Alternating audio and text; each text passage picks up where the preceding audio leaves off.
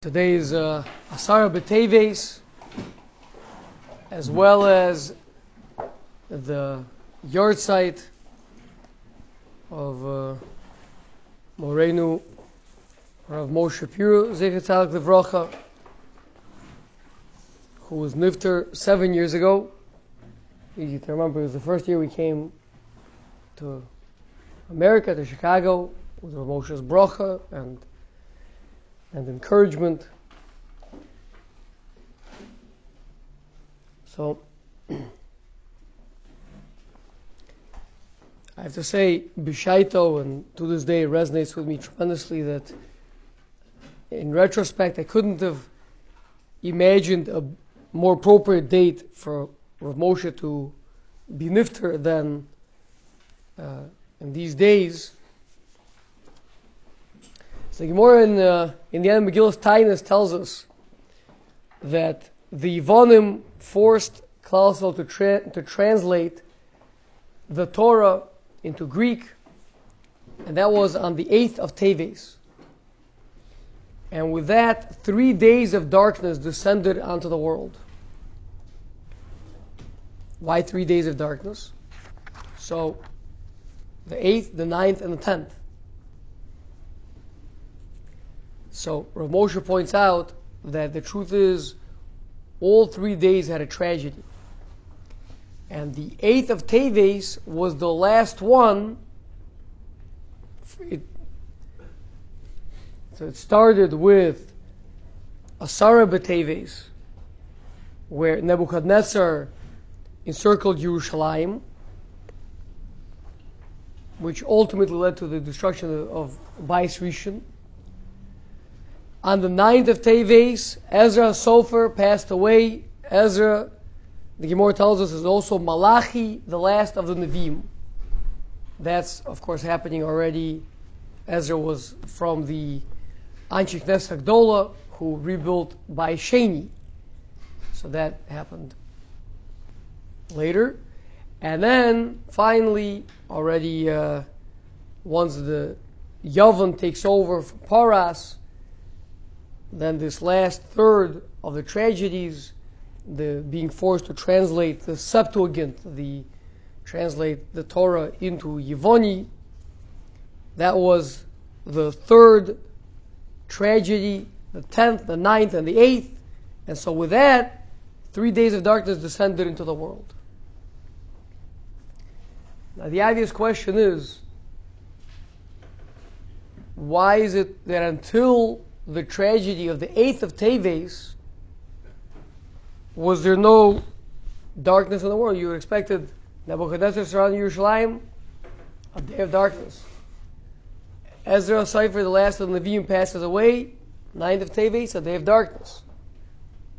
And then, when the Yevonim forced us to translate the Torah into Yevoni, another day of darkness. That's not how it happened.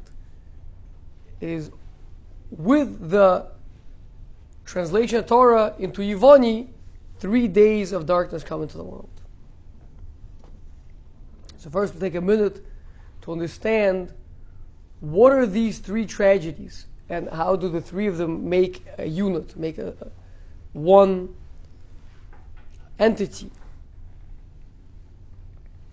Encircling Yerushalayim is itself, we spoke about it also on Shvasar B'Tammuz, these encircling Yerushalayim seems to be not such a massive thing. I mean, there have been cities, walled cities especially, that have been encircled.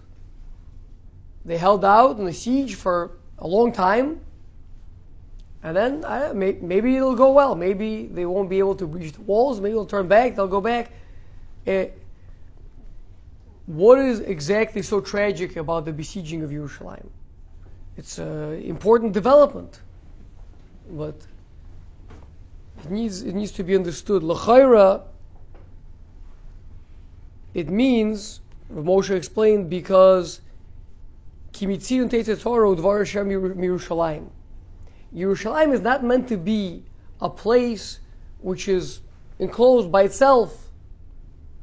Yerushalayim is meant to be the the heart that pumps the blood to the rest of the body. It's meant to be the place from which Torah goes out to all of Eretz Yisrael. And if it's encircled, if it's cut off, it's a tragedy where the Yerushalayim, being the Makom HaTorah, the place of where people would go to seek out the word of Hashem, you wouldn't be able to do it anymore. And it's a bechina of, you can have your Torah, but your Torah may not go out and transform the rest of your life. It may not impact. You learn in the Beis Midrash, even for an hour in the morning, and then, then you go, and then the rest of the day is disconnected from that limud. Is disconnected from Yerushalayim. Yerushalayim by itself, you could have that little thing over there. But it's not going to define the entire country.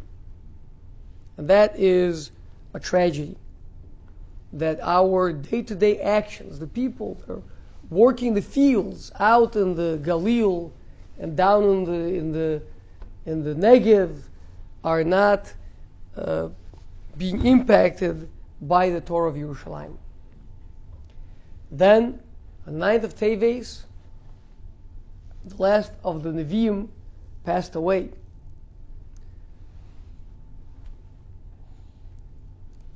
Some of the Meforshim on Megillas Tainus also say that on that day, Yeshua Notzri was born. What's the connection between those two? There's a Navi speaks to the greatness of the Tzelem Elokim, speaks to the fact that a person, an Adam, can relate to the infinite source of all, to the Creator, to HaKadosh Baruch Hu, to that which is so transcendent, so beyond, and yet a person has an ability to be that great, to be able to relate to Hashem. That's what a Navi stands for. If you don't have that, if the level of Nevuah is lost, and instead people are relegated to a low level, then there's a natural Yetzer Hara to want to drag Hashem down to our level. If we can't come up to His level, if we can't be Nevi'im, then we'll make Hashem into man. We'll make God into man. That's the concept of Yeshu being the God supposed to be a God in the form of man, is so he should be relatable. It's easy to relate to. So instead of us relating to the infinite, to the transcendent, to the beyond, God as a Nevi'im supposed to be, and we're all supposed to be on a certain level of that, instead that was lost and replaced with a diminished version of HaKadosh Baruch Hu. So we had the first level of Yerushalayim being closed off, is a loss of the Maisim Tovim, that our actions that we go out into the world are not impacted by the Torah that we learn. Now we're talking about the loss of man serving his Creator, relating to his Creator, being B'Tselem Elokim, be Mishamish Lefonav, serving Him, and being able to relate. That's the Amud of Avoda, l'chayra. Seemingly there's a divine service, Karbonos, Tfilos, etc. And then finally the third pillar is the Torah. Gemilos Chasadim, Avoda, and Torah. And that it was clearly diminished on the 8th of Teves, when the Torah, which is Arucha min ha'aretz v'rachava min hayam, greater than the longest thing we can imagine, and wider than the widest thing we can imagine, and deeper than the oceans, is now meant to be constricted and translated into a simple, plain language. that is a constriction, that's a loss of the greatness of the Torah. Now, why is it that when the first two tragedies happened, darkness didn't come into the world? Only with the third tragedy, darkness come into the world.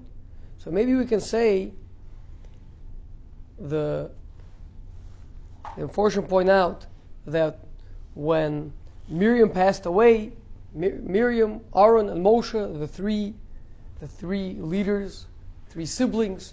So Miriam represented the Amud of Gemilas Chasadim, of kindness. That's why it was the Be'er Shel Miriam, the water, or the water well, flowing water, giving over. And when she passed away, the bear disappeared. But what happened then? Moshe brought it back. When Aaron passed away, the Ananei covered the clouds of glory, which were in his schus, which represent the avoda, the smoke that rises from the mizbeach, etc. So that ceased, and that's why we were attacked by the Knani. So again, Moshe, the schus of Moshe came back. In other words, the Torah has in it, it's more difficult to access, but Moshe Rabbeinu can access, can open up the rock to bring out water, and Moshe Rabbeinu can get the Ananei Kavod to come back. But with the passing of Moshe Rabbeinu, with the loss of Torah, then you lose all three madregas of Gemilas Chasadim and Avoda and Torah. And that perhaps is what happened during these 3 days of darkness. And that's why the Avelus is so strong that even Erev Shabbos, where we're sitting and fasting, it usually doesn't happen, is because all three pillars are lost. 3 days of darkness. Of course, by Moshe Rabbeinu, there was replacing those pillars was a very difficult task. But it's something that can be done when we access the depth, when we plummet the depths of the Torah, we can discover that. And if you ever saw that, it was with Rav Moshe Shapiro, Tzaddik Levracha. By him, the Torah was so deep, and everything was plummeting the depths more than you could imagine. And that was lost. That was lost to us. We look at these 3 days, we see that life is shallower than it's supposed to be. Go out, we do things, we do actions, but it's as if our Yerushalayim is closed up. It's encircled. Yeah, I learned Torah, but it doesn't necessarily impact and transform my entire day. And yeah, I daven, but I don't feel I have a relationship to Hashem. I don't feel like I'm talking. I'm not in the presence. A Navi, the Iker, the Derech Hashem says, the Iker of a Nevuah is not the fact that the Navi would receive some sort of a message. Lav Davka would even receive a message. The Iker of Nevuah is to be Nizdabek in Hashem, Tfeikus, clinging, being in the presence of Hashem. That's what a Navi is. And a person davening, feeling like you're talking to a wall. Or, Chas v'Shalom, even worse, is feeling like you're talking to a person. And then, of course, the Torah itself being a translation, reading it in English, and that's it. That's what it says. We know there's infinite depth over there.